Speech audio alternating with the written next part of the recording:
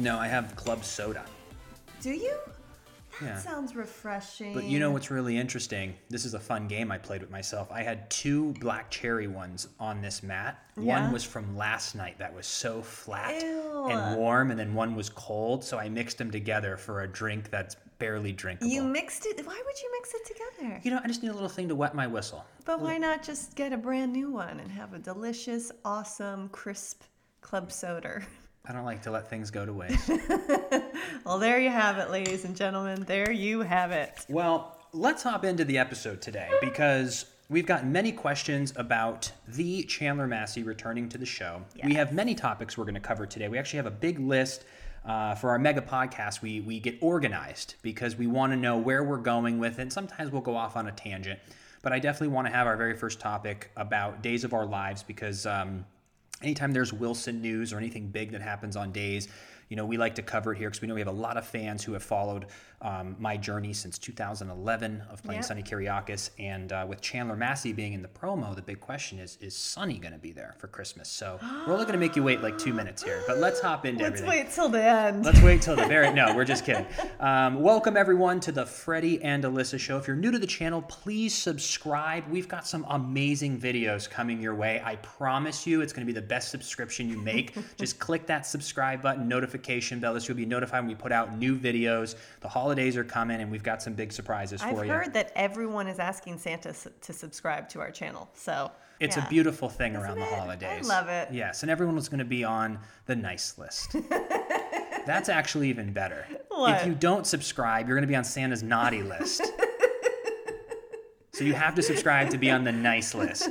But yeah, leave a like, a comment, all that fun YouTube stuff. If you're watching on Facebook, like and follow the page. And if you're listening somewhere like iTunes or an audio platform, we appreciate you so much. If you want to leave us a review, a 5-star review, if you think we deserve it, it'd be great.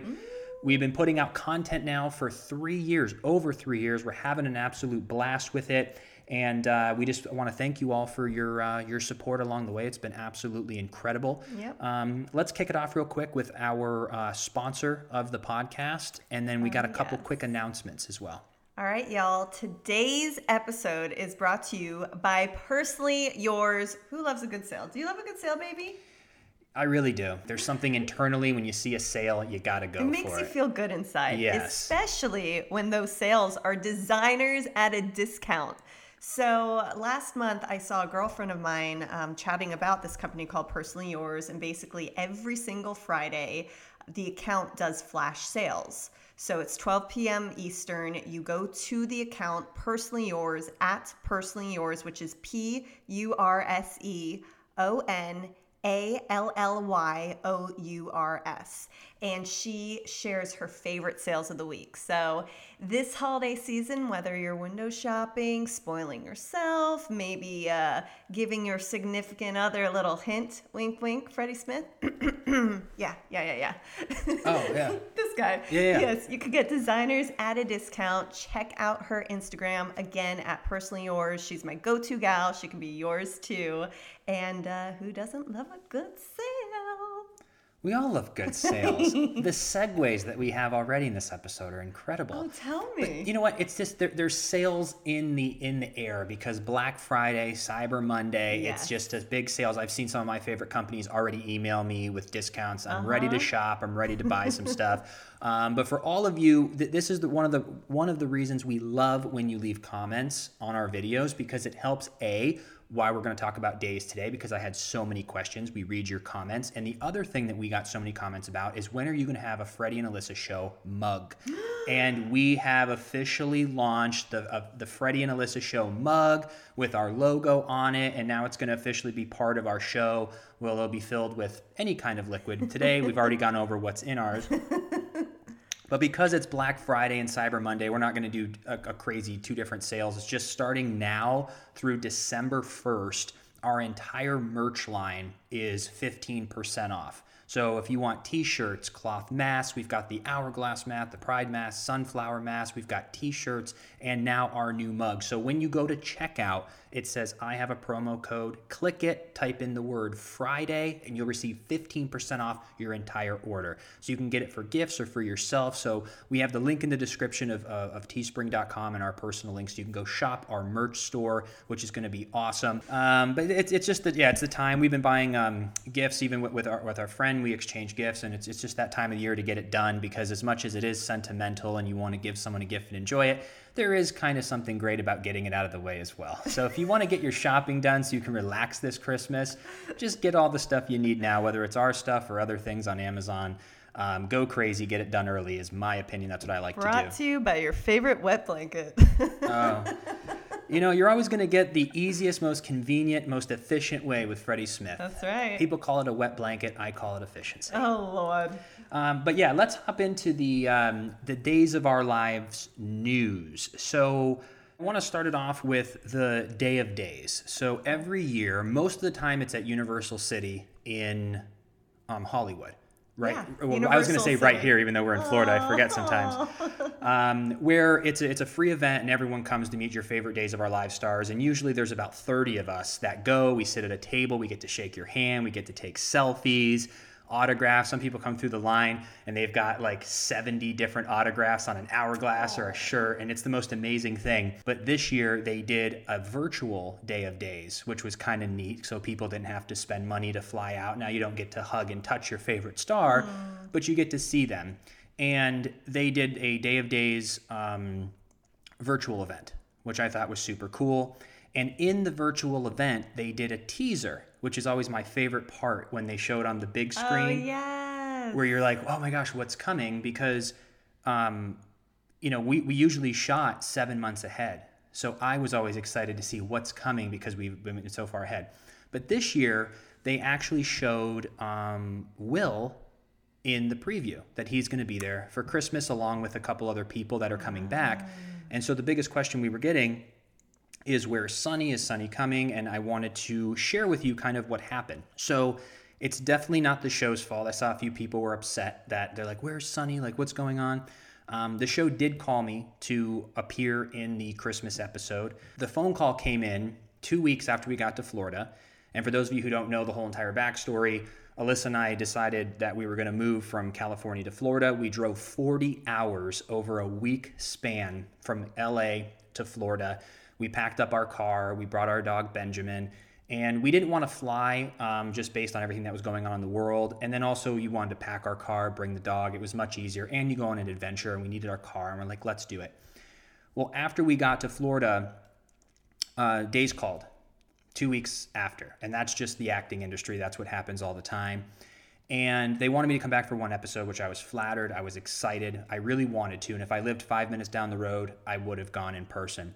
But to fly in just for one episode and fly back when we had just gotten here and we had a lot of things going on that we were doing, and also just the current state of the world, I didn't really want to hop on an airplane at the time and go into work. I know that they're taking tests outside and wearing masks, and it's this, they're making it work, but it was just an interesting time. So I said, you know what, I'm going to pass on the Christmas episode, but I appreciate it, and there was a lot of love. It was all good. But they did ask, and the craziest thing about it, the week I was supposed to be there was the week that Days shut down, because one of the crew members got you-know-what, and they shut down for the week. And so that was just kind of all going through my head in general. I just felt like there was a lot of stuff for the one episode. But I really do enjoy that they did call, and that it is now very clear for all the Wilson fans that Will and Sonny are part of the family. But yeah, so I just wanted to answer it. So thank you for all the comments, and I just wanted to clear that up because I also didn't want people to be mad at the show because they did call. Sure. But it was just the whole timing of it. So unfortunately, there will not be a sunny Salem on Christmas, but there will be a Will. There will be a Will. Don't they do a traditional putting the ornaments on a tree? Like, isn't that the Horton tradition? Yeah, they'll do the whole ornament thing. Aww. And yeah, it's always really great around the holidays. People are feeling good. And I love that. Yeah.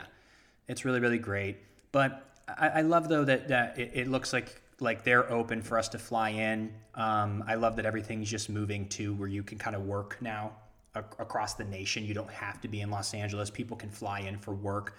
And I think that was one of the biggest reasons that you and I did feel comfortable leaving California in the first place. Well, because we had a lot of different projects that we are still working on.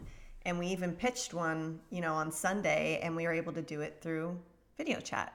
Yes. Back in the day, that could have never, ever, ever, ever been an option. If you're trying to sell a script with a production company, you would have to go in person. You'd have to fly out to LA, save up your money to do that. You could have the best script in the world, but you're like, I got to get out there. And now, not only with, everything going on in the world, but I think just technology on its own, we're able to do that. Yeah. And that's even for us, it's even more reassuring because we're like, well, we can create our content, do our show, sell whatever it is we're trying to sell or work on selling it. And it can be from anywhere in the world. Yeah, it makes it really nice because back in the day, you would still have to go to a production office and you'd have to pitch. Same thing with auditions. And it just seemed really arbitrary to me. And you're even hearing some celebrities now when they're doing their tours. That was one of the things that people would say are very exhausting. If an A-list star, like if a Matthew McConaughey is promoting a new film, he'd have to hop on a plane, get up at 4:30 in the morning, go on all these morning shows and do all this stuff. It's like now he just released a book and he has done 15 interviews that I have seen come up on the internet where he's sitting at his house and it's the same exact thing. Yeah, you're not connecting in person, but the people watching are watching Matthew either on set on camera or in his house on camera. It's no different for the audience. Yeah.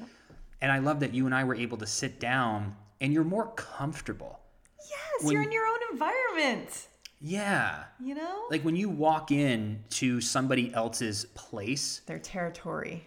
It's almost like you're a little off-putting. You're almost a little off-put, a little out of your own comfort zone. So you have to, in your mind, really be focused and strong to go, okay, the smell of this place is different. The people, the energy. Do you want water? I'm like, I don't really know if I want water or coffee. I don't know. Like, None of them. And why are you handing me a mug? Is the mug clean? Like, where'd you get the mug? Gosh. Can't you just give me a bottle of water? Why are you giving me a mug? You're out of control. So, and then you wait there and you're sitting there for 20 minutes and then they're late and then they're like, I'm so sorry. And then you walk in and then there's like a couch. Do you sit? There's cameras. There's someone in the back on their phone texting while you're auditioning or while you're pitching something. Yep. Why? We sat here. We have this little, can you hand me that? This is really great. We bought this laptop stand. So when we do lives or even when we did this pitch, it was really great. We just put up the computer. We had a slideshow, our pitch deck, all ready to go. We were sitting at the corner of our table. We were well lit with a great background. Yeah. We had the dog sitting next to us. I had on basketball shorts and a nice shirt, and we were comfortable. Yeah. And you just went through the slides, and we connected with her just like we would have in the room. And people can argue that, but for that type of interaction, that's all you need. Of course. And I think people are getting more used to the fact that you can zoom in, you can FaceTime, and it's the exact same thing because yes, you can't touch them, but the amount of time you save, it's worth not touching. Well, because also too, imagine if we were in person. First, you have to go, you have the small talk with the receptionist. You're waiting. Then you go into your meeting, then there's small talk there and everyone's getting comfortable and situated and sitting down, and then you actually do the pitch and then you can sit and chat after, but there's just so much that goes into the timing of that, and then to us walking back to our car that's so far away because there is no parking. You're really saving time, which we are so big on. Yeah. Everyone involved, and energy, to be honest. It's the energy. And also too, it's the one industry that what you're auditioning for is not what you're going to do. When we go in, there's times you're reading lines that aren't in the movie. Yeah. There's times that, and when you go to set, you're not in an awkward room. You have this set. You're at the beach with the girl having the conversation with the wind blowing and the smell of the beach. And you're in it. And you get 50 takes, not in a room with Kathy, who's sitting across there, who's very sweet, but who's reading the lines monotone. And she's supposed to be the girlfriend that you're with. There's no beach. There's the guy texting in the back. What is all that? It's a waste of time. Put me on tape, 3 minutes. Do you like what I'm doing? Give me takes. Yeah. You're going to give me 50 takes on set, but give me one take in the audition room? Because you can't give 50 takes. But you know what you can do? I can do 50 takes if I need it at home and send in my best take, because guess what? My best take is the same thing you're going to do on the film. You're going to take my best take and probably cut together a bunch of different takes and string together your own best take. Yeah.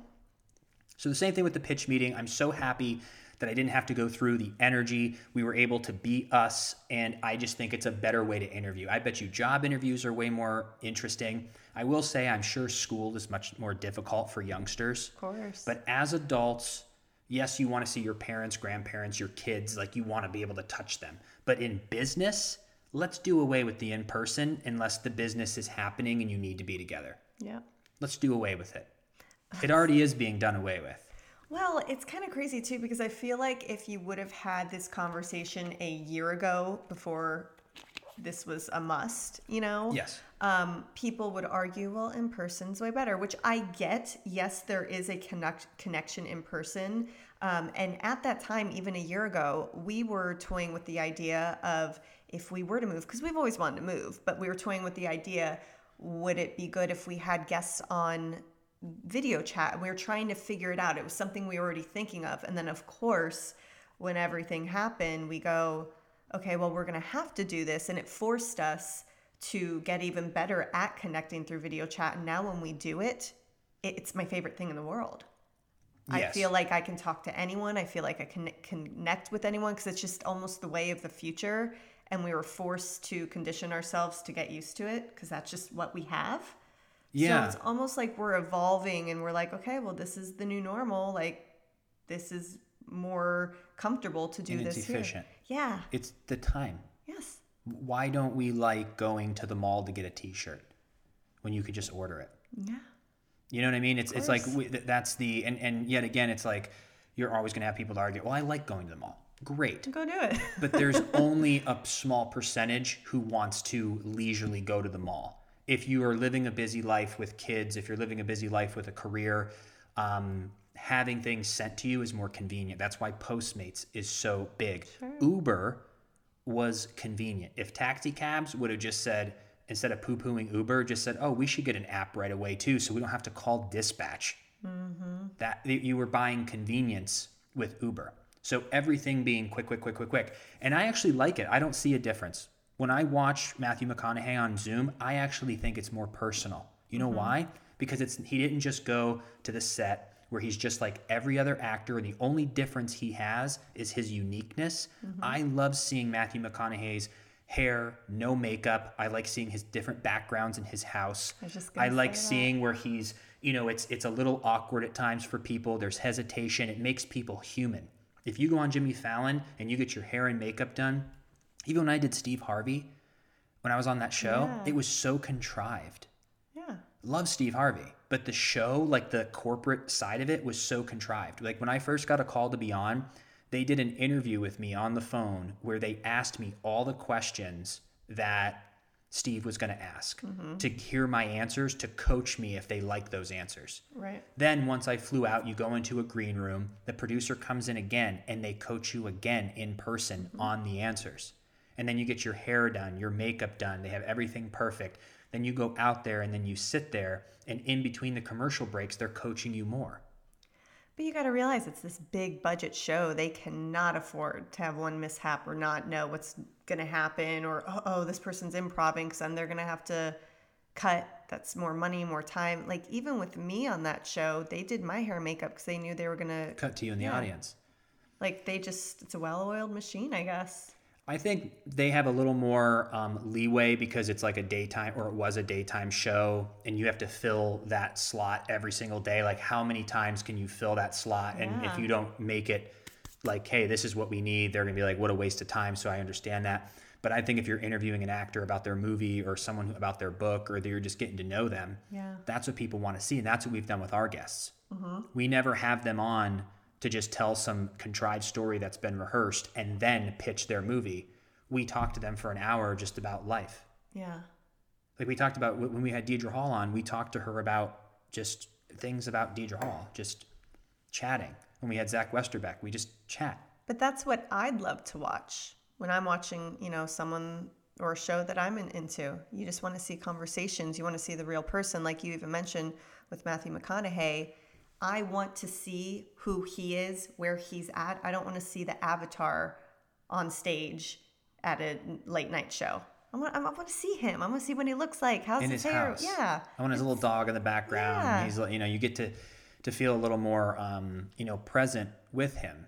Yes. And so I think, and then the other cool thing that they're going to start doing, which you saw Oprah and Obama did. Yes. If anyone hasn't seen this after the podcast, go just type in Oprah, Obama green screen. I'm sure that'll bring it up, where they were in different locations, but they put a green screen up and it looks like the final product looks like they're together in the room in the same background in the same chairs, but the technology makes it look like that. It's unreal. That's cool. I want to watch that interview, actually. I think it's out now. Yeah. But when you just see this even little clip, I think Oprah posted it on her Instagram, which is how I saw it. They look like they're right there, and they were even joking. They're like, Obama's like, look, Oprah, we're playing footsies. But they weren't even there. And it's unreal. And that's what's going to keep happening, and that's going to be the new normal. So well, see what happens. And now that we figured out, too, there was something about the pitch that I really enjoyed. And I mentioned this on the Members Only podcast on Sunday. When we pitched, it was, I love getting a green light to sell. Because there's very rare that you can sell somebody if it doesn't come off salesy and weird. Right. You usually have to market and brand. But in a pitch deck, a sales pitch, I love that she came on. This was a producer. I don't know if we can say what production company. I'd rather just not. But it's a big production company. And she was just like, hi, okay, I can hear you. I can see you. She was very kind. She goes, go ahead. The floor is yours. And we're like, boom. And then just hard pitched it for 7 minutes. So can you explain to everyone listening what a pitch deck is? Yeah, it's a slideshow. It's a slideshow that you would do if you're doing if you're in advertising or anything. You're like, we're creating this new green leaf tea. Here's the packaging. Next slide. So the antioxidants, next slide. You're pitching, or like how they do on Shark Tank. Yep. Hey everyone, do you want a Freddie Alyssa Show mug? How many of you would like your coffee hot? I know I'd like it hot. Ooh, tss. And then Mark Cuban laughs, and they're like, blah, blah, a pitch. So we were doing the pitch deck where we have to sell in 7 minutes a 2-hour film. Yep. And we had to figure out, how do we in 7 minutes with visuals show people our idea? Because our idea, for those of you who've been following around, it's called Unplugged. It's an ensemble comedy about a 10-year high school reunion with a twist, no cell phones, no internet for 48 hours. So we had to go through all the characters. We took actors that we knew and we put in, so we had to show each character and really tell the heart of the story. And we had her laughing. It couldn't have gone better. It was great. So I'm really hoping something great comes from it. And we'll know. It's just one of those things that when you're trying to sell a script, our job is to let the person on the other end really see what it is that we've created up here. Yes. So everything from the mood and the vibe and the vision of the entire project to, like you said, the famous people that we put on different slides so that they could go, oh, I can see that person. And especially when it's an ensemble, you have a lot of characters and you have 7 minutes to articulate what it is, what your idea is. So we had a lot of fun on that, and it did go really well. So we'll see what happens. Today's episode is brought to you by Faraday. And Faraday is a family-run brand fueled by purpose and optimism. They make high-quality, sustainably minded, feel-good favorites that you will be so proud to wear. And this is clothing that's made not just to last the season, but a lifetime to wear. And I personally just love a company with a really deeper message, and I can totally feel the synergy of this company because it's a pair of brothers and sisters, and they just came together. Love them so much. If you guys can see here, I'm wearing the gold cuff, and they have everything. They have women's wear, men's wear, jewelry, even blankets and masks. And you can just really feel that laid back, happy, awesome vibe when you visit their website. And they have been so kind to give our listeners of the Freddie Alyssa Show 25% off. So if you guys are looking to do a little holiday shopping early, check them out at Faraday Brand. That's FARADAY HERTY brand.com/Freddie Alyssa and use Freddie Alyssa at checkout for 25% off.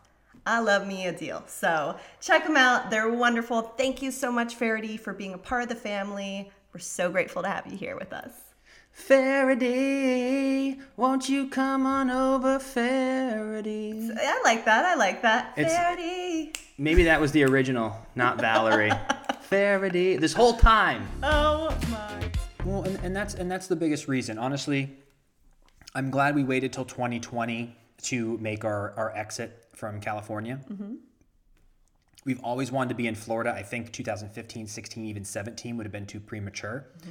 Now that the world has given opportunity, because that was the biggest thing, the opportunity cost was what was important. The opportunity of being in Los Angeles, California in 2008, 2010, 2012, 2015, you had to be there. It was weird if you're like, oh, are you not taking this serious that you live in Missouri? Like, how are we going to cast this person? Unless it's like Spielberg, who's searching the country for the new lead star. Most likely you'd be looked at as like, oh, they're putting a tape from Ohio. Are they shooting a film? No. Are they shooting a television show? Why aren't they in LA? Yeah. It seemed like you weren't serious. Yeah. Now that's gone. Mm-hmm. So the fact that we can have opportunity anywhere in America for the entertainment business is the biggest reason that we left. Yeah. And that's on the business level. On a personal level, we've said this before, we want to be close to family because we were apart from them for 15 years. We want to be close to family.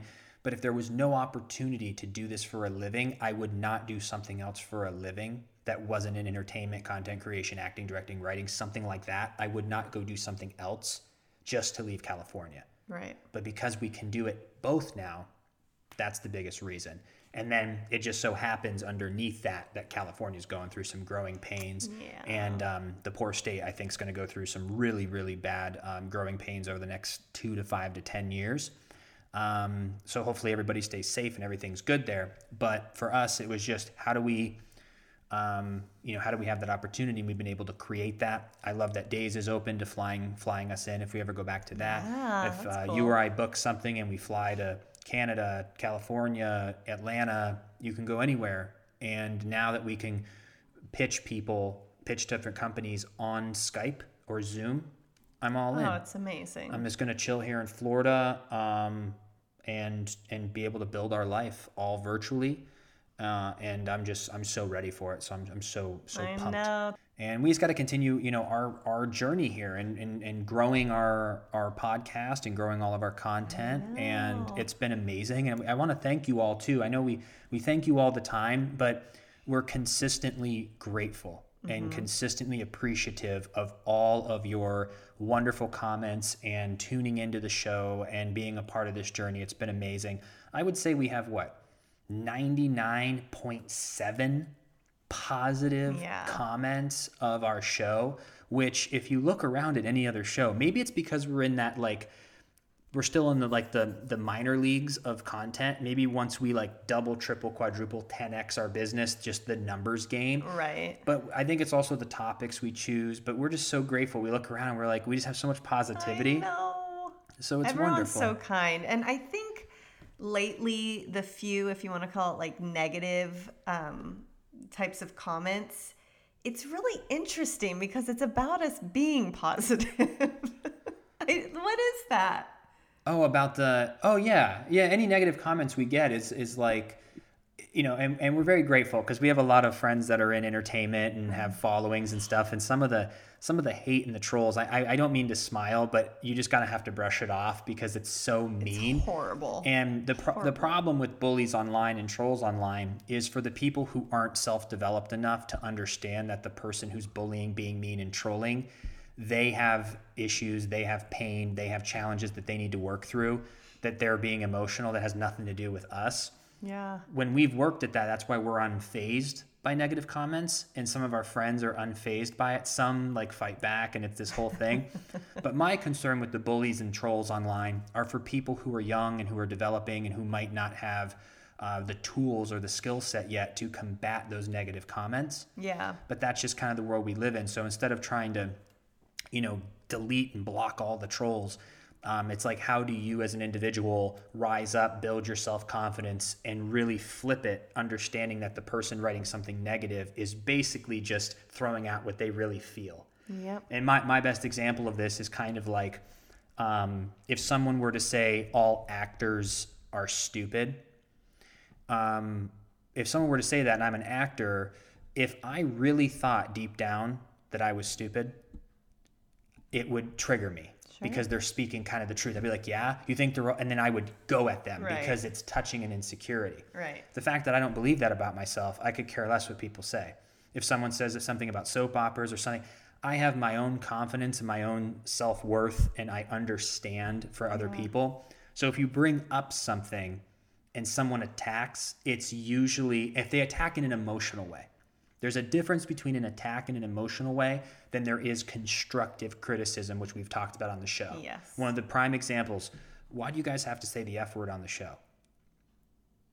And I remember reading that comment going like, well, why do we? Mm-hmm. And we took it out. Now we beep it, or you and I don't say it, but we beep it with our guests. Also more advertiser friendly. It is advertiser friendly as well. So it's selfless and selfish. But no, but it is true. We took it out because of the comment. We're like, why would we do that? So the constructive criticism helps, but when somebody dumps an emotional rant of someone who's in pain or confused or just going through stuff, it's really interesting. And like you said, I think I've read it. It's interesting how people are a little impacted by how positive we choose to relay information. Mm-hmm. You know what I'm saying? Like it's just the way we see the world, and it's the work that we've done on ourselves.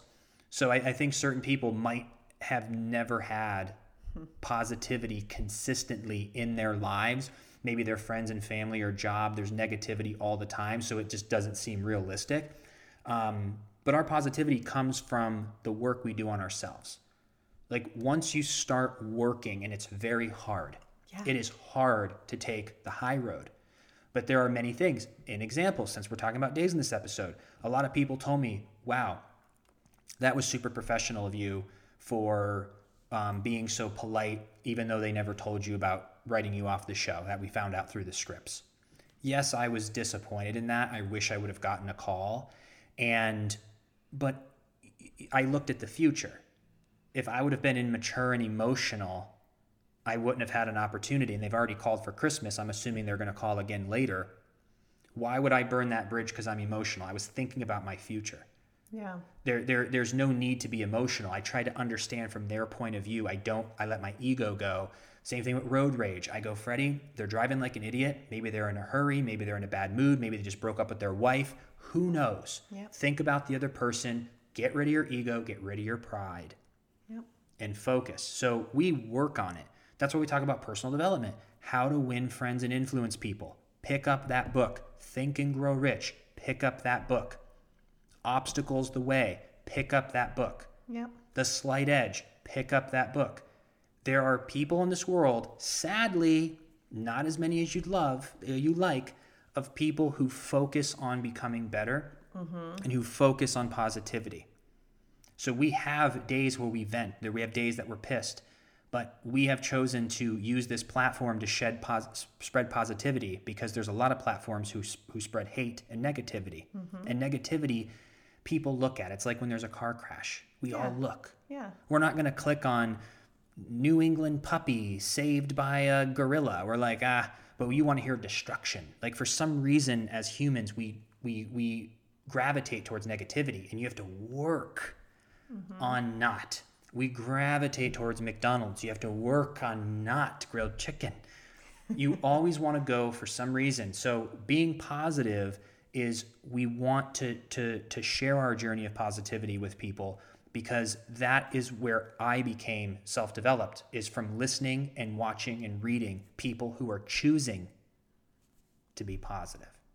Yeah, and like attracts like. Energy is so real. If you continuously choose this negativity, this bad stuff, you're going to see that come back tenfold in your life. And so even the other day, I remember seeing a comment, and it was just like, you guys try and make everything so positive, and it's so magical, and X, Y, and Z, and that's not realistic. And the whole thing is that, and many people who are listeners have heard our conversations in the past, We've gone through our fair share of stuff. We vent to you guys. We tell you when we don't have good days, we don't have good days. But the main thing I've always said is when you're going through something, you cannot avoid those feelings. You can't suppress them. If you're upset and you want to cry. You got to get it out so that you can continue to move on and pick a happier mindset to, pick your big girl pants up. Is that what they say? Yeah, sure. And you got to go on with your life. But if there's something bothering you, if there's an issue in your life, if there is an argument with a family member or a friend, you have to deal with that first. We're not saying that every second of every day is perfect. When you have to deal with stuff, you got to deal with it. But you have a choice every single day how you want that day to go. Every second that I wake up, every day of my life, I am grateful. I have an attitude of gratitude. That's just how I am. My mom, my whole life, she used to always call me Pollyanna. It's bred deep within me to choose that positivity. However, when you grow older and things start happening and trials and tribulations happen in your life, sure, it's a little bit harder. And that's why it's a practice. Every single day you have to continuously do. I even have my gratitude journal, which is so weird that I write in it every day. And today I open it up. And of all the pages to open it up onto, I had written a doodle like months ago. And it was something about, what do I have to manifest in order to sell Unplugged? It was something along the lines of I was asking myself a question. And it just goes to show, just energy is interesting. We just had that great pitch meeting. We're directing our energies to that. And of course, I open up on that page. Stuff is, like attracts life. Thoughts are things. So I guess to wrap this all up in a bow, you have to live your life. Your mindset is the most important thing. You can choose negativity. You can choose positivity. I choose positivity, and I'm not going to let anyone make me feel bad for trying to sprinkle happiness wherever I go. That's just how we are, because that's the type of life that I want to live. I want to live a happy life. Well, our mindset is our life. Yes. Our reality is made up. What is going on internally is the real life. Yep. So how you react to situations is what's important. Yep. You can only focus on things you can control. And when something bad happens to you, you have to look at the mirror and go, is there a way that I can make this bad thing not happen again in the future? Mm-hmm. Or this is a tragedy, like you lost a family member. This just happened to me. Now, how I deal with it is what's important. Yes. Because you can always dwell on the negative. Always. But your mindset, you have to continue to focus on how do I move forward? How do I grow? And that's what we focus on. So it's more of how you react. Yeah. How you react to a situation. And choosing positivity and gratitude is what's going to determine how you live the rest of your life. Yes. So, that's why we choose that way. Yeah, you just got to look at, first put your big girl pants on and you have to have the mindset. I think this is really what's helped me more than anything, is that things don't happen to you. They happen for you. Say that one more time, baby. Things don't happen to you. Things happen for you. And you have to have faith in the process. Mm-hmm. When we go through anything, when you lose a friend, you go, this happened to me. And then later you realize you're much happier without that friend. You go, that happened for me. Yep. So as soon as something comes and hits you, internalize it, work on it, and then you have to react in a positive way. And that's just been our biggest secret. Yep. Is that, and I flip out. You don't. I flip out. There's times I lose my It's quite entertaining. because it's just a pattern, and I keep on, and there's times that I'll just be like, I was like, why does this keep happening? Like, why can't people just be accountable? Why can't people, when they say something, do something? Like, what is this? Especially in business or whatever it is. But I just yet again, I think of that person, and I was like, how am I getting mad for the lack of skill or accountability this person has? Mm-hmm. I'm just happy it happened now, so I'm done, and I never have to deal with that person again. It pains me to think when I was 21 and had crappy friends, like there was like 2 or 3, that would just use me, and would treat me like crap. And I kept forgiving, thinking it was going to change. No. No. When they show you who they are the first time, Believe them. So that's how we look at everything, you know? And I also think it's really interesting to think about how to solve the problem of getting people out of their ruts. Of, you know, and I don't know how to do that without just speaking our truth and hoping that if somebody's in a bad place, maybe there's something we say or another book they read that we recommend or another friend recommends, that they can look at themselves and go, I need to stop being so angry. I need to work on myself. It's so easy to blame somebody else for your problems. Even if someone stole money from you, even if someone punched you in the face, yes, they did it. But you can't dwell and you can't play victim and you can't blame. You can't blame that because of where you live, that's why you can't get this job. You can't blame because of this or that. You have the day, just like everyone else. What can I do today to become better, to succeed in this path? Yep. And my biggest question is the people who not only leave negative comments through YouTube or Instagram or Facebook or in general, the pain and discomfort that this person must be going through and anger is what needs to be addressed. Because what's also interesting to me is that somebody will watch a Instagram thing or a Facebook or anything, and there's lots of negativity. It is free. So you gotta think about the mindset that somebody is on the internet with 1 billion people and all of it's free. And someone watches a free video or sees a free picture and wants to spend time, especially on a photo. You look at a photo in 2 seconds and then spend 5 minutes of your time to write a negative comment on a photo. It's free. If you were paying for a steak at a restaurant and it came out with hair in it, that's the reason to complain and go, hey, there's hair in my steak. I'd like a refund. You're paying. Our shipping company, they have a couple weeks to fix this, and then I'm going to start getting pissed about it. But we paid over $6,000. You have a right to complain. Yes. If I'm watching a free YouTube video or a free Instagram post, why would I ever write something negative when it's free and I chose to watch it? It's interesting.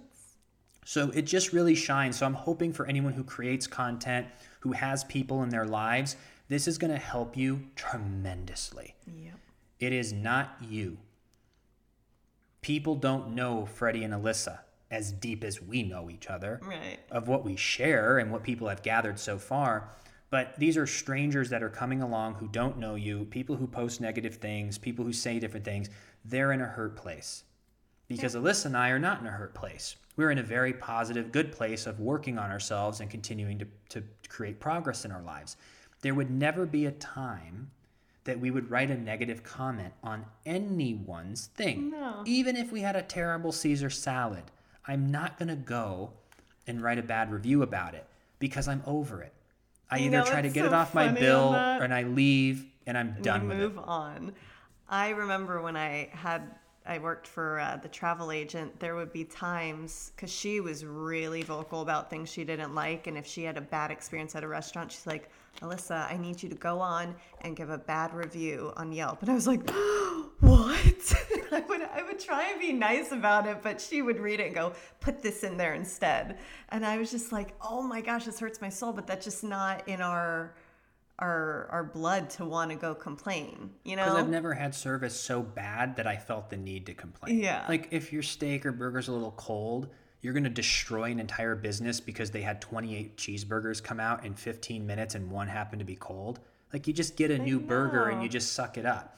But there are times if someone was like really crappy to you, then yeah, you complain.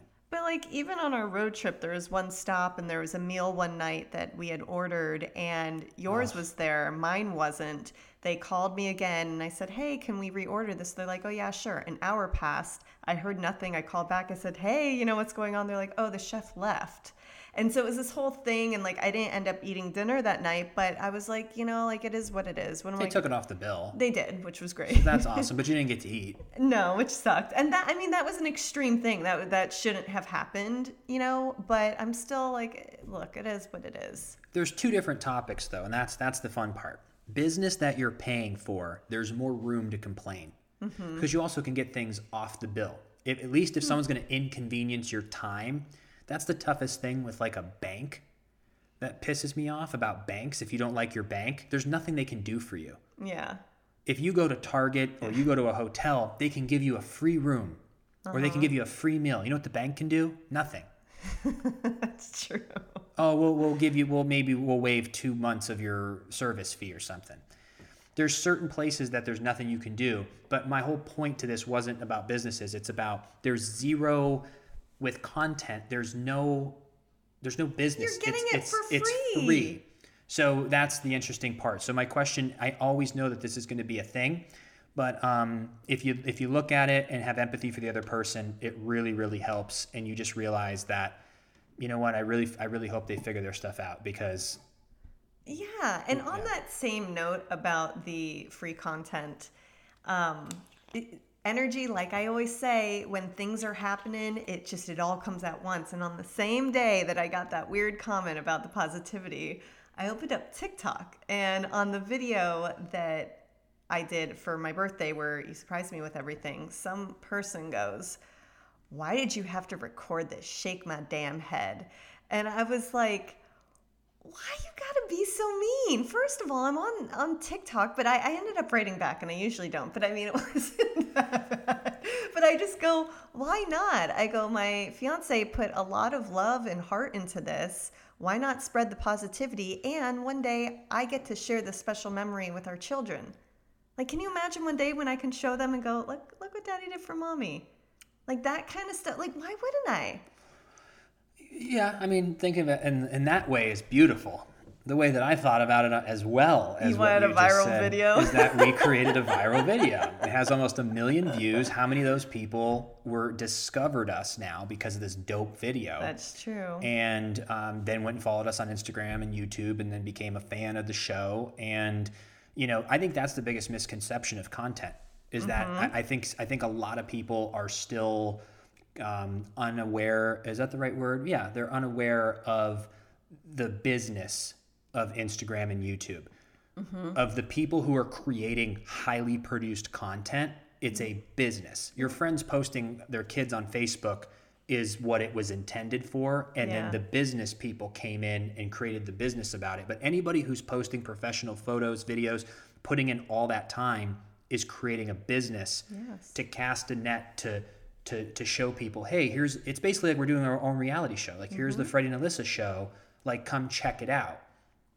Yeah. And that's what it is. And you also get to look back, because now that I was looking back doing that clip channel, I'm looking back at a lot of our episodes, and it's so cool that our deep conversations are all on the internet for us to always look back and go, because when we're 47 years old and we can look back when we were 29 talking about something, we're like, what? I even do that now with the Time Hop app. It's mostly photos, but I show you all the time, and I'll be like, look at us 8 years ago. Yeah. And then I'll see stuff like I tweeted or whatever it was, and it's just such a cool thing to look back. And you know me, I'm so sentimental. I love having memories. And now that everything's digital and virtual, that's basically all you want. You just want to keep all of your memories collected in one area, and you can look back at it. Yeah. Even in 5 years, when we look at that birthday video, I'm like, oh. Yeah, it's the best of both worlds. Yeah. It's the way to look at it, but that's the whole thing. If you're going to put out highly produced content, the reason people can do that is because there's money attached. If we weren't able to monetize and create an income, we couldn't spend 60 hours a week making content. You'd have to have another job. Yep. You'd have to be looking for other things to do, because you can't just spend 60 hours as a hobby. Right.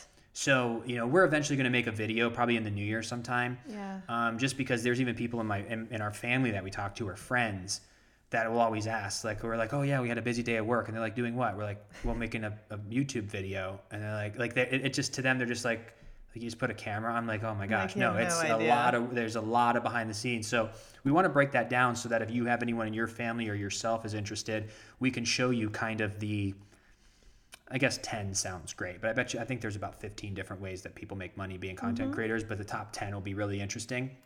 But there's just, it's a really fun business, and it's no different than what Days of Our Lives does or what A-list films do. Yep. You just, except instead of having a crew of 50 people, it's 2 people, but you have an idea, you write it on the board, and then you put cameras and audio and lighting and you shoot it. And then instead of having to go through Lionsgate or having to go through Warner Brothers, you just go through YouTube and you put it out. And then instead of you having to go to the movie theater or watching it on Netflix or renting it, you just go to YouTube and you watch it. And you're either entertained or inspired, or you laugh, or you like it or you don't like it. Just like movies, you watch a movie and you're like, that was a waste of time. And other movies, you're like, oh, that was great. Yep. How many, there's actors that have good and, like really good movies than okay movies. And Yeah. so there's no different. None. And that's where it is. So it's like for an A-list film, they're going to charge $20 a ticket. And that's where a bulk of their money comes. If somebody's putting something out on like a Days of Our Lives, there's commercials. The commercials pay for the salaries of the actors, because you're not going to have the actors come in for free.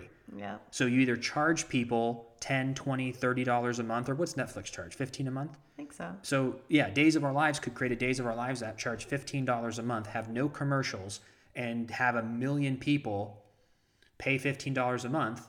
And then they use that 15 million to have profit, and then to pay everybody, the cameras, the lighting, and everything to produce the show. But if you want it for free, then there's commercials.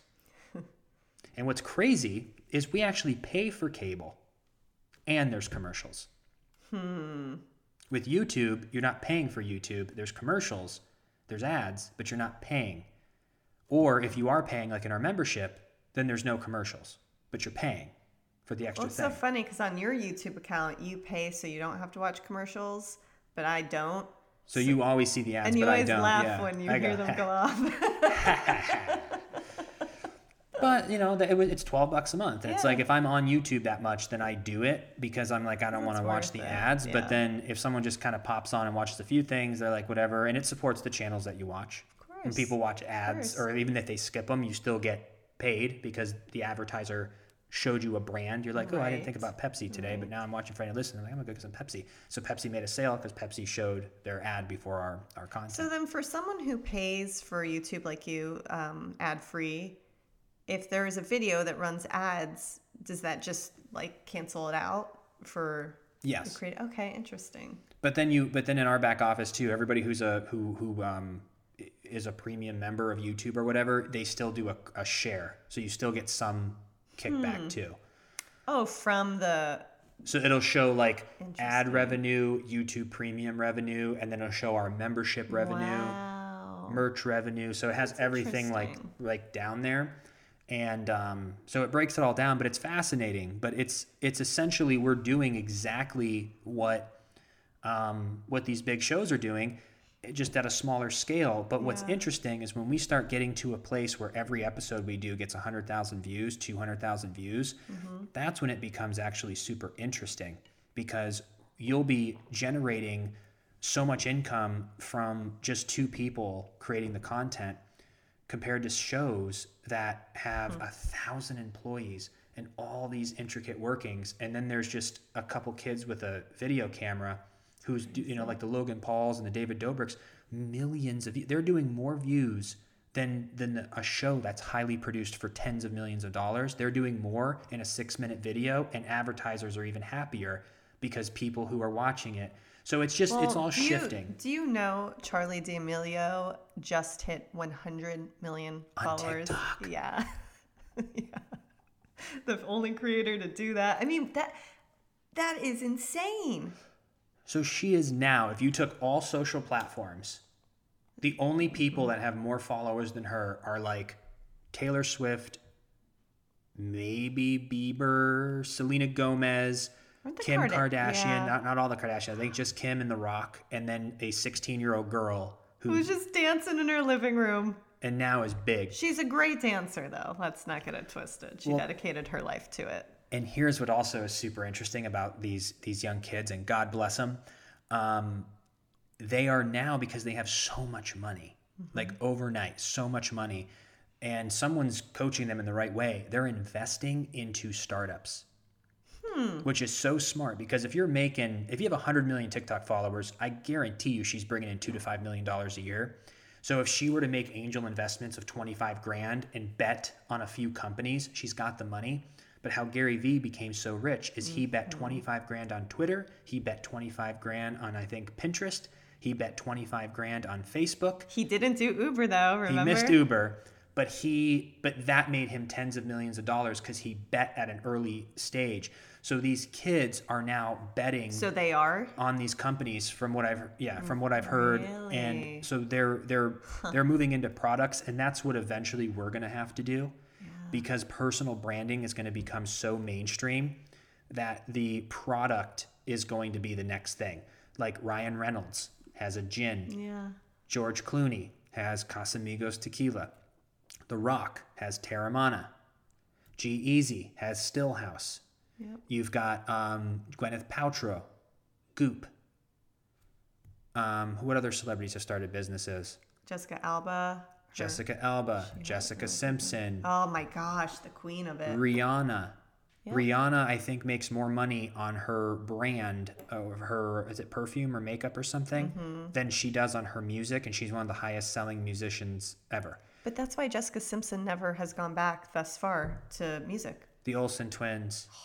But yeah, Jessica, you have to, well, then you can do it as a passion. Yeah. But if you have Kim Kardashian numbers, Charli D'Amelio numbers, even if you have 1 million and you know what you're doing, there's just a numbers game that if you have so much attention, the average Joe in Austin, Texas, like how Tito's came along, Tito's Vodka, Austin, Texas, they crushed it.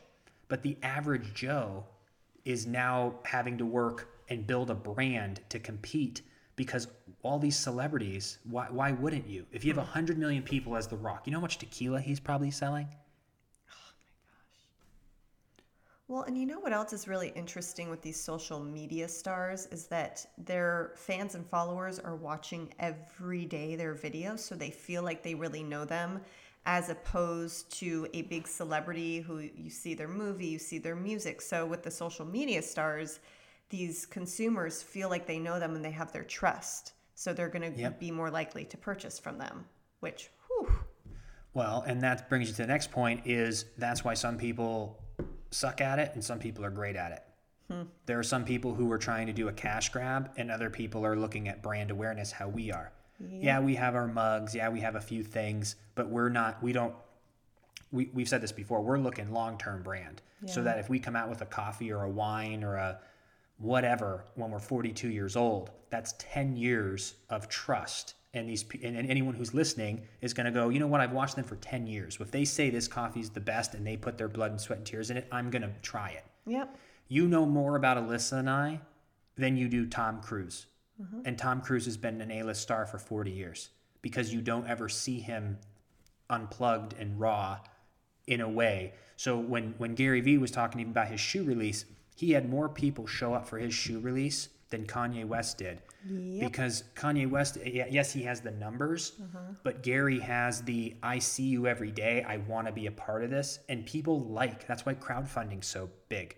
People like being a part of someone's success.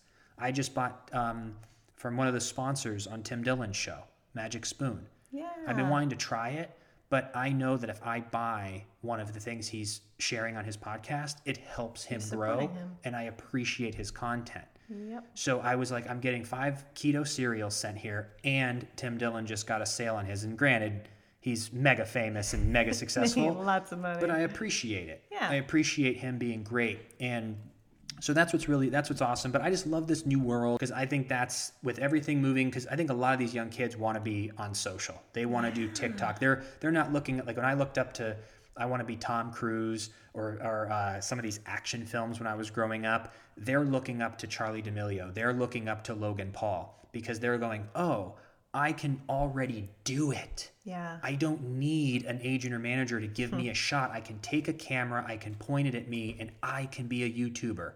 Now, the market's going to decide if you're going to be a YouTuber because the audience will show if they want to watch you. And there's no quantum leap. You have to be consistent and continue to create amazing content. That's what I always have to tell myself, is that we have a little bit of like micro fame, but I always look at someone like a Jennifer Aniston. Like, we've been building for 5 years on Instagram and YouTube and all that stuff, and just grinding and building and building and building and building.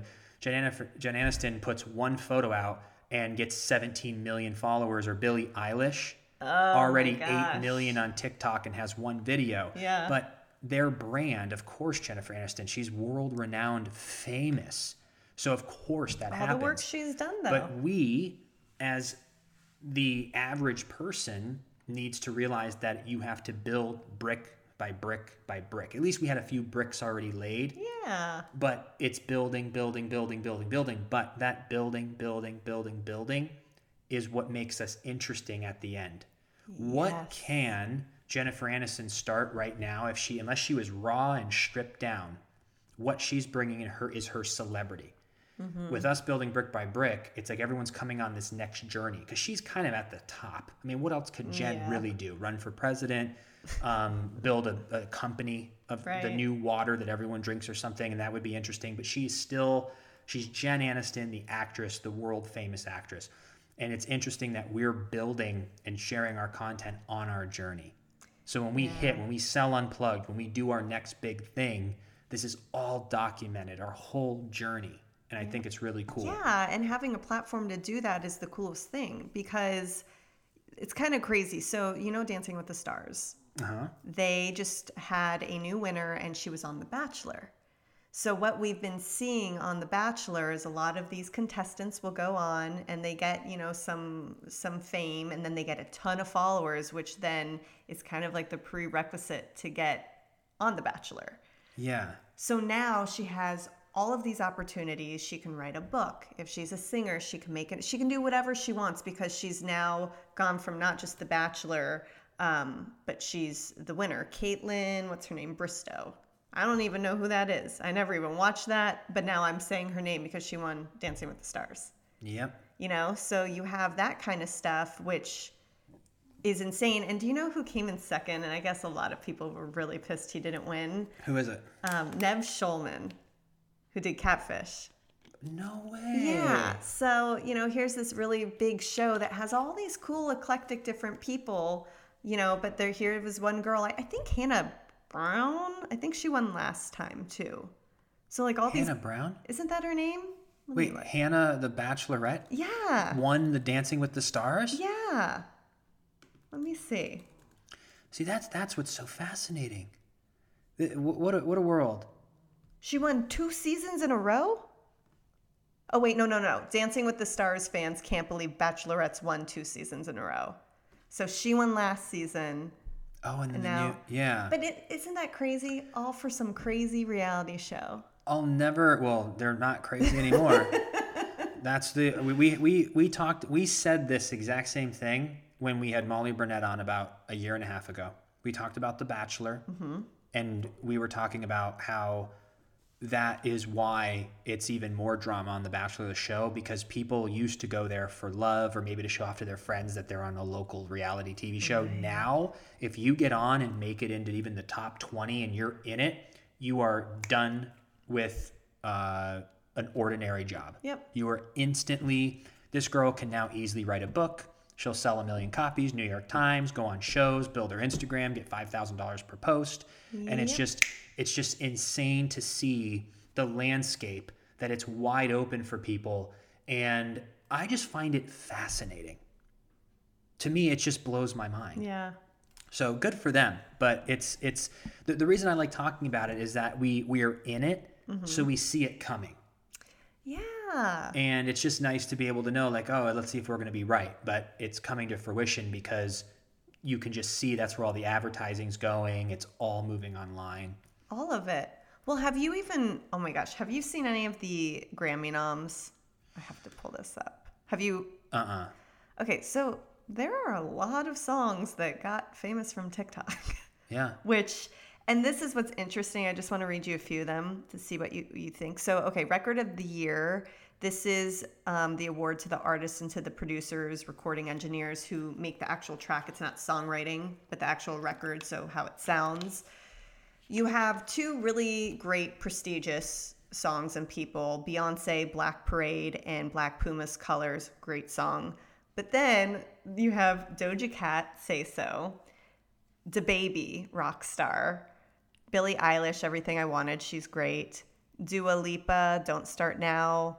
Savage, like Megan. Savage love. I'm a savage. Oh. TikTok, crazy song. And Circles by Post Malone. So it's just really interesting to see how that evolves, because I bet you those songs got nominated. They're great songs, but I bet the numbers for all of the TikTok type songs is what got them on here. Yeah. You know what I'm saying? Like in the past, I don't know. It's just showing that the mainstream is going away. And I really feel bad for anybody who didn't adjust and who's gonna take one on the chin. But I'm really happy that the gatekeepers are going away. Yeah, and you're I'm really feeling happy that. about You're it. seeing Let that. the audience decide. And the reason we talk about this so much is that this has been our life for 15 years. Mm-hmm. There has been a wall and a gate. Yep. And there's been people behind it that tell you yes or no. And the person who has the lock on the gate could tell you no because I remind them of their ex-boyfriend. Like what? Like, who are you to be in a position to tell me if I'm talented or not? It's crazy. Like, let me create and I'll put it out and we'll let the audience decide. Same thing with TikTok. That is what's happening. We don't need the labels to pin people. Like even the whole stories with NSYNC or Lou Pearlman back in the day and stealing money. It's like, we're done. Us creators, we're done. Yep. If you want to be in management and you want to be in representation, and I still hear stories of them demonizing it. How many people do we say, no, don't start a blog? Are you insane? I have a friend who is an actress, and she was told by her manager like 2 years ago, oh, you don't want to start a blog. She was really interested in it, and she was asking my opinion. They're like, you shouldn't do that. Because the manager solely wanted her to book work so that he could get a cut. She goes on and becomes a huge blogger and uses her name. Doesn't need him anymore. Nope. So they're instead of hopping on that train, they're trying to suck and pull and keep people there. Yeah. And that happens all the time, even before social, of managers. Like my first manager never wanted us actors to all hang out together, because when you start to get together, you start realizing that this guy is an ass. And you start sharing stories, and you start hearing it, and it's like, well, why didn't I go for this role? And their authority is being threatened.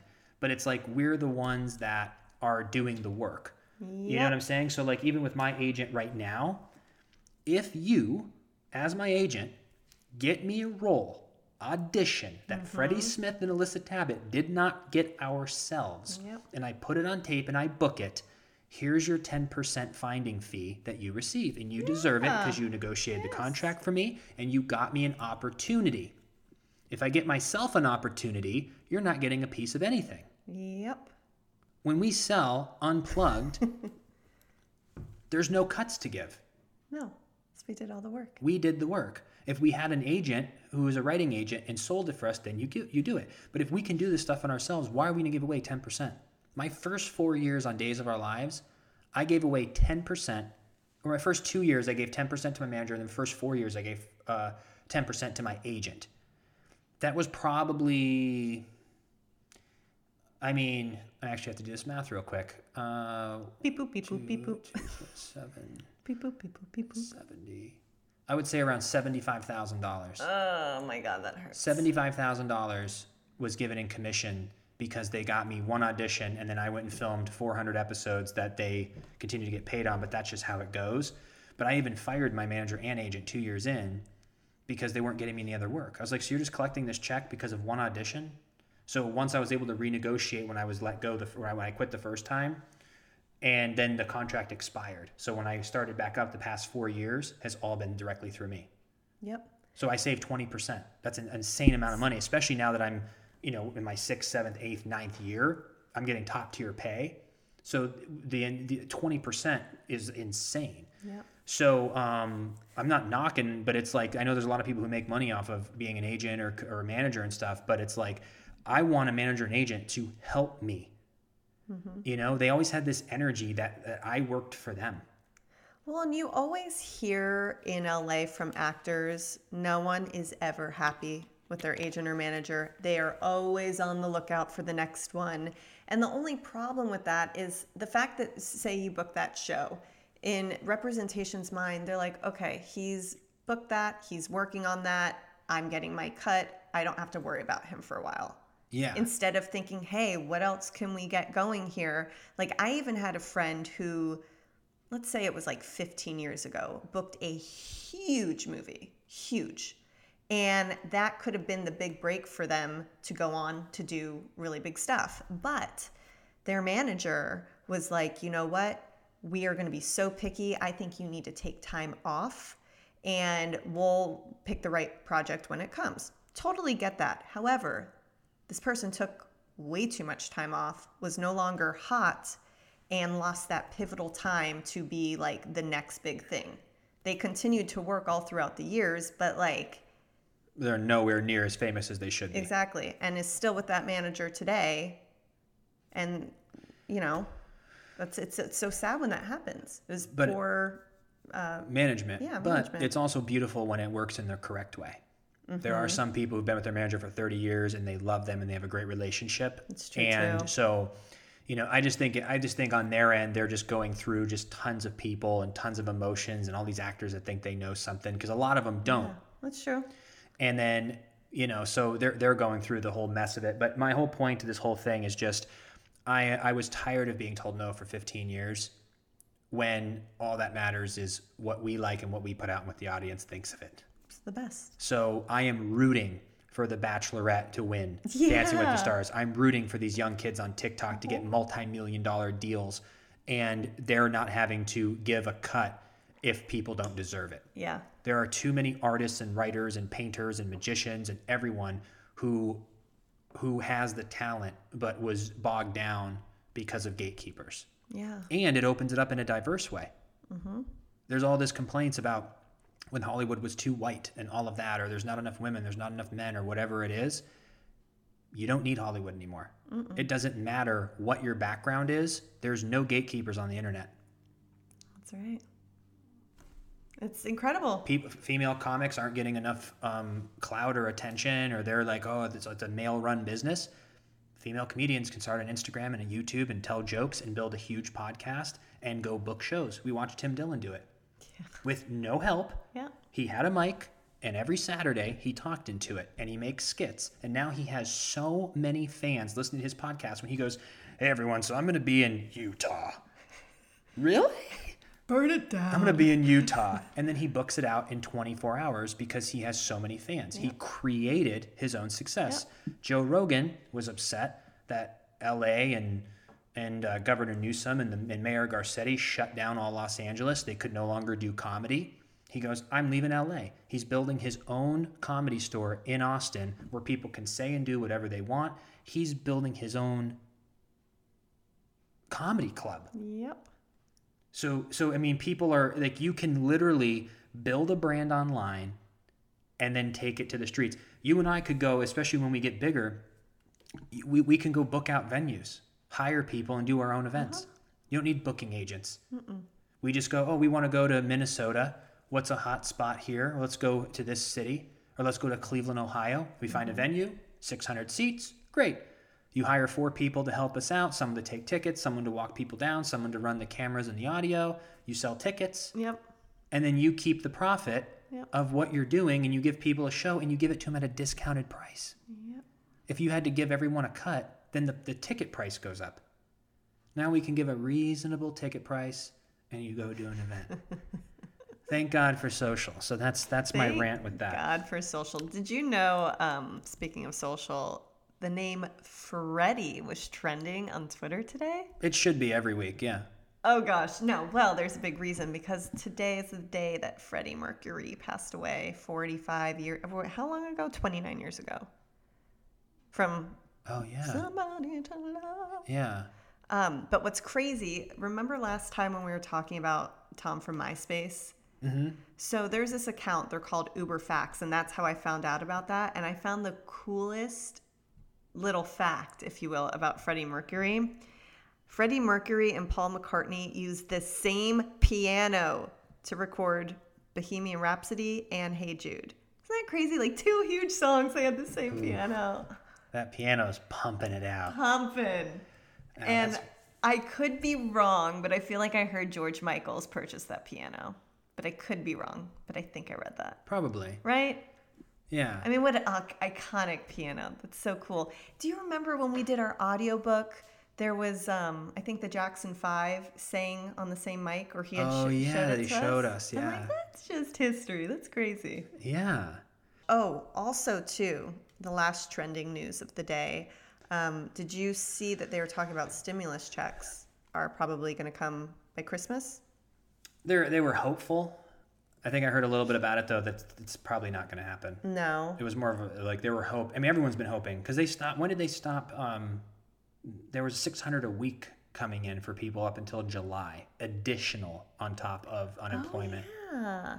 So August, September, October, now November, and December, it probably won't happen. That's 5 months that there hasn't been additional money. But I think that's the biggest issue is people are upset with California shutting everything down in other states. And I know that you have to do it for the safety, but they're shutting down people's businesses and telling people they can't go to work. But then you can't give a career person who has bills and a family the state unemployment. Right. California, I think, is $450 a week. So that's $1,800 a month. So if you're a hairdresser, you're making more than $1,800 a month. Yeah. You're probably making 4, 5, 6, 7, 8, 10,000 in LA. Maybe So think about renting that booth out if you have a family. The booth itself is $1,800. Yeah. So I don't know what the people are doing, but they could never agree on how much to spend on the second stimulus package. So then what's going to happen? Are they ever going to do UBI, you think? I mean, they're kind of doing it because so many people have been on unemployment. Like, they're extending it, so people unemployment? Well, the unemployment keeps being extended so people can have money. Got it. But this is a crisis. Yeah. In a crisis, it would be nice to help people out, because I know anyone who works in like parking lots or venues or hotels, like there's probably, I wonder how many people are still unemployed right now, if you want to check that out. But if I had to guess, I would say there's probably, 15 million people still unemployed. From October 12th, 2020, 12.6 million. Huh. Pretty good guess. I actually never looked that up. So good at numbers. I don't know. I just really pay attention to all of it. But that's so sad, though. But yeah, I really, because I think the whole conversation of UBI, for those of you who don't know what UBI is, it's Universal Basic Income, and there's kind of some pushback on it. And I never knew what UBI was until Andrew Yang was running for president, and when we first saw him back in February of 2019 or March or April, somewhere around there. Yeah. And his flagship proposal was Universal Basic Income. And what he wanted to do was give every American, $1,000 a month, whether you were, as long as you were 18 and older. Right. Even if you were making $10 million a year. He wanted it to be no stigma, just a right to be an American, you get $1,000 a month. And his whole argument for that, because it was championed back in the 60s by Martin Luther King. And I don't know the extent of what that would have looked like to pay for the $200 a month, $500, $1,000, whatever it was. But Andrew Yang is talking about the artificial intelligence and the machines coming for people's jobs. Right. So this isn't 1980 where to give everyone $1,000 a month, you just raise taxes and people are pissed off about giving free money. He's talking about how 4 million manufacturing jobs went away because of machines, how the call center jobs are going to go away, how self-driving cars are going to come very soon, especially trucks. 3 million more jobs are going away. Amazon plus the pandemic is taking away all malls, stores, all of that. Wow. And with these tech companies like Amazon taking everything, and then you have, and it's sad because they're crushing the little businesses, but it's also just the way of the world. Like, people are going to support small businesses, but if you can order something online, it's just convenient and it's what's happening. So things are changing. But if McDonald's gets rid of all their workers in all of their locations and replaces the burger flippers with machines, after that initial investment and upkeep, it's going to be extremely cheap to fire all these people and just use machines. So he's saying that if these companies and tech companies are going to continue to grow to trillions of dollars a year, that they should be paying a little sliver so that we can all win in the innovation of technology. When drones deliver our pizzas, when we have all this stuff, imagine if we were rooting for innovation in America because you're getting what he calls a freedom dividend of $1,000 a month to all Americans. So you can have a little something so you're not nervous about food or electricity or a roof over your head. And I think it's something that could happen. And I think the pandemic has opened people's eyes up that my take on it is that it will happen. I don't know if it's in 1 year, 5 years, or 10 years, but the way the world is moving, I just think universal basic income at some point is going to be a must with how much we're growing. Yeah. And the other thing he called it was the data check, because all of these huge tech companies are using our data, our search, and they're able to sell that to advertisers, not us personally. We're just a number. So they don't know it's Freddie and Alyssa, but we have a profile. And I even know that Facebook has 1,400 key indicators of what a person is. So Facebook has like a number, not Freddie Smith, but a number that has where I went to high school, all my purchasing habits, 1,400 data points. Oh my God. So they're able to sell my data, my search, my life, my locations, my everything so the advertisers can run ads that best suit me, which makes sense. Now, I look at it as, hey, Facebook's free and it's awesome. Instagram's free and it's awesome. YouTube's free and it's awesome. So you know what? Fine, sell my data. But Andrew Yang's saying, no, we should get a data check. So all of this together, of jobs being taken away from automation and data being used, that's where the money would come from. It's not going to be raising the taxes. It's going to be accumulative from all the advancements that we're having. And he talks about how Alaska has had a dividend of $2,000 a year from oil. Oh, yeah. And everyone gets $2,000 a year in Alaska from oil. What up, Alaska? So Alaska's like leading the way. So, but some of the pushback that it's gotten is aren't people going to quit working and not go back to work? Isn't it socialism? And I think that, and why is rich people getting it? I think the first thing proved during this pandemic that people will go to work. The reason people didn't go to work is because with the $600 additional, people in California were getting $4,200 a month. People in other parts of the country were getting $3,800 a month. If you give someone $3,800 a month and they don't love their job, they're not going back. That's enough money to live a great life in the United States of America. $1,000 a month is not going to have people quit their job. Will some? Of course. But we've always used that example of if you have a mom and a dad, or a dad and a dad, a mom and a mom, and they're working and they're paying $800 a month in childcare because they're both working. Let's say the mom doesn't really even like her job that much, but they need the money. If the husband's receiving $1,000, the wife's receiving $1,000, that's $2,000 for their household plus $800 that they're going to save from the childcare. So instead of their $3,400 a month take-home pay, they go down to $2,800. But now they can stay home and be there for homework, be there and like really be there with the kids if that's what they wanted. If people want to save up for school, there's so many things that you can do. And my favorite thing about it is I think of Ashtabula. I have such a great perspective because I came from a small town and there's 20,000 people in this area. And if everyone got $1,000 a month, that's $20 million a month that's being pumped into Ashtabula, Ohio. Now, a lot of it's going to be spent on credit cards. A lot of it's going to be spent on Amazon. But a lot of it's going to be spent locally. They're going to get their tires rotated. They're going to get their nails done, their hair done, massages. Well, when there's only 3 nail places, but everyone's got this extra money, now the nail place needs to hire more people. Now they need to open up a new nail place. It's building the economy. I see it. I was like, this is a really good idea. I don't think people would quit their jobs for $1,000 a month. But the person who's making minimum wage, whether they raise it to $15 or not, is bringing home $1,800 a month. So imagine if they're making $1,800 a month working at Walmart, if you give them an extra $1,000 a month on top of that, now they're making $2,800 a month working at Walmart. And then the stigma is that everyone gets it. So someone's like, why are rich people getting it? It's the same reason that happened with unemployment. There are people I know that are kind of gaming the system, and it's because if you can only make so much with the unemployment or they kick you off. So there was people who were like, well, I'm going to work 6 days a week and make $3,000 a month, or I can go down to 3 days a week, and then unemployment will give me the rest, and I'll make $3,000 a month. Same thing with welfare. People are saying, I'm making $1,700 a month in welfare. If I go get a job, I'm going to make $2,100. So essentially, I'm working 40 hours a week for only an extra $400 a month.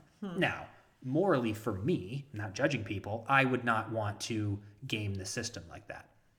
But a lot of people do. But there's a stigma around collecting disability, or not even a stigma, but just it goes away. If you're no longer disabled, that goes away. If you're no longer on welfare, it goes away. Imagine you get $1,000 no matter what. There's no checks and balances. Think of all the jobs of people and the cost to operate the welfare systems and all of this.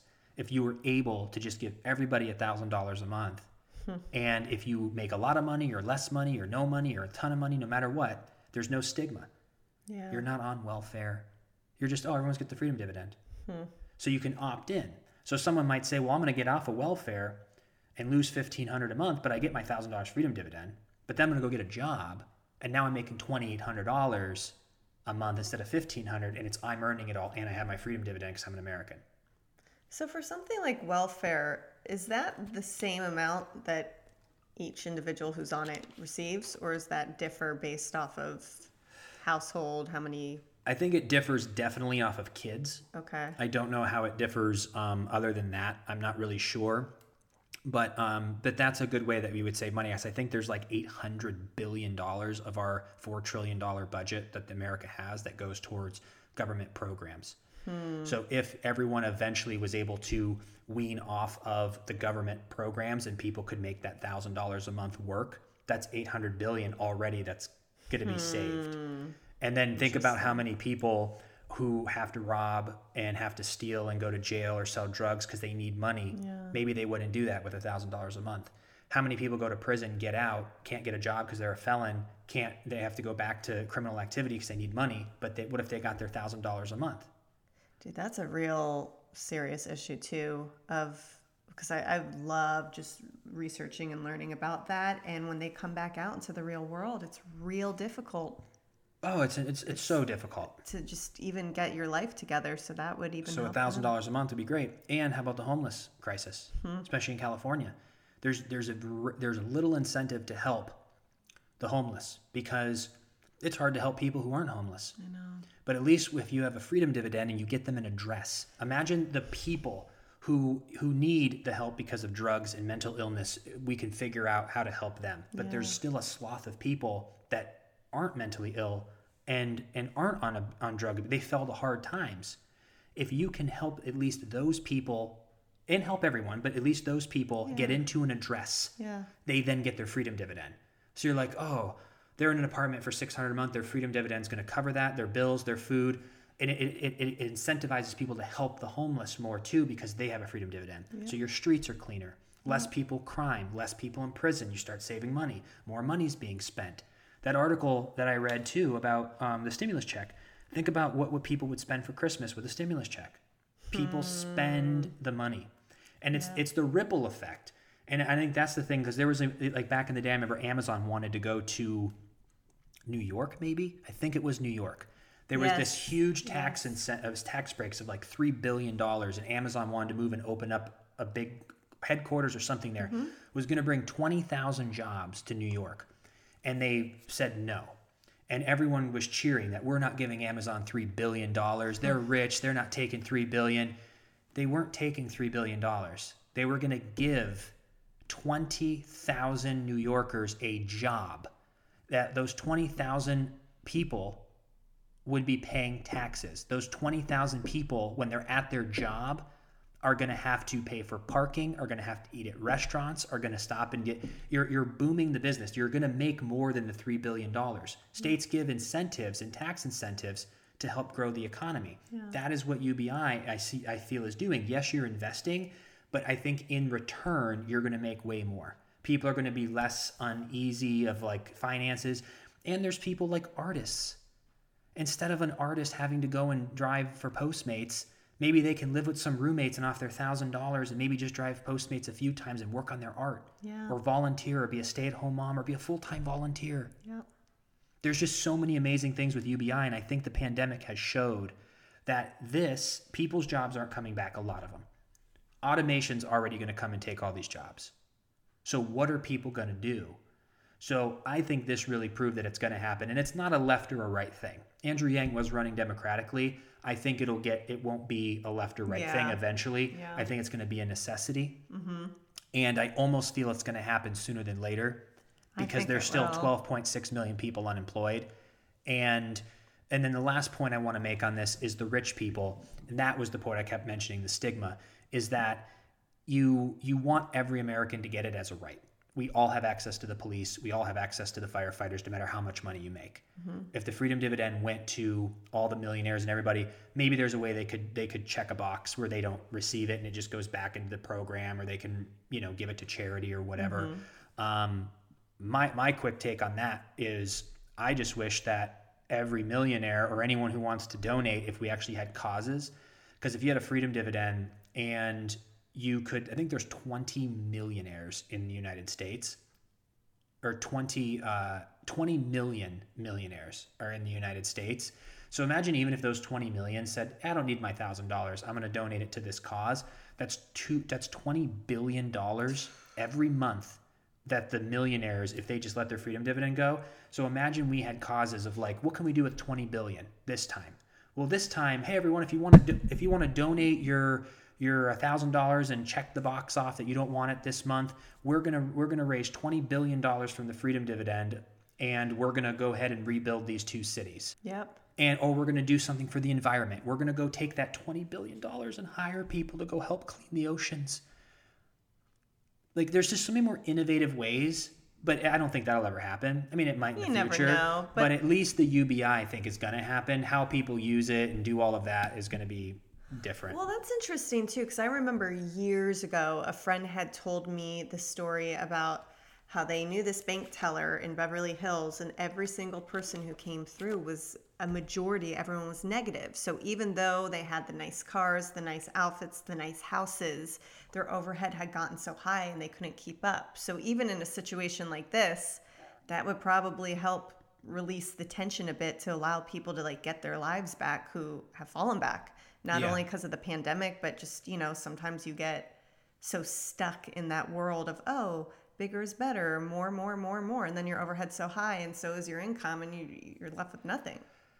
I will say millions of people, unfortunately, if they did do it, this is probably another good argument against it. Mm-hmm. They're just going to go, I got $1,000 a month. I'm getting rid of my Honda Civic and getting myself a BMW. You know what? We used to go out to eat once. Now we're going out to eat twice a week. So will there be people who do that? But then you could argue that helps the economy. It does. So. It all boils back down to financial education, that literally we, the people, can solve every problem in this country and eventually the world if we work together. Yeah. But we can't, unfortunately. The leadership, regardless of politics or whoever the leader, to lead different people with different backgrounds of different life experiences to believe in one thing to help the greater good, we put too much in their hands. Mm-hmm. Was it JFK that said, "Don't ask what the country could do for you, what you can do for your country"? Was that JFK? Fact check that for you. Yeah, don't ask what the government can do for you. Yeah. JFK? Yep. I think that's something that we all need to get back to. Yep. As much as I'm talking about UBI, and that is what the government can do for you in a way, but it's we've got to stop looking to the government to solve our problems, and we need to solve it at home. We need to solve it in our neighborhood. We need to solve it in our community. We need to solve it in our county, in our city, in our state. Ask not what your country can do, but the same thing. Yeah. So I just think we need to be accountable. If there's people in our community that we can help, we need to help. Mm-hmm. I think we're putting way too much power in the higher powers of government saying, do stuff for us. Like, even if we were to get something like a UBI, it's like, that's awesome because we're prospering and that's where it would come from. But we still can't rely. We have to control what we can control. Mm-hmm. So it kind of just boils back to everything we were talking about today. It's just like, we choose what can we control. Yeah. Stop complaining, stop looking at the negatives, and stop looking for other people to help.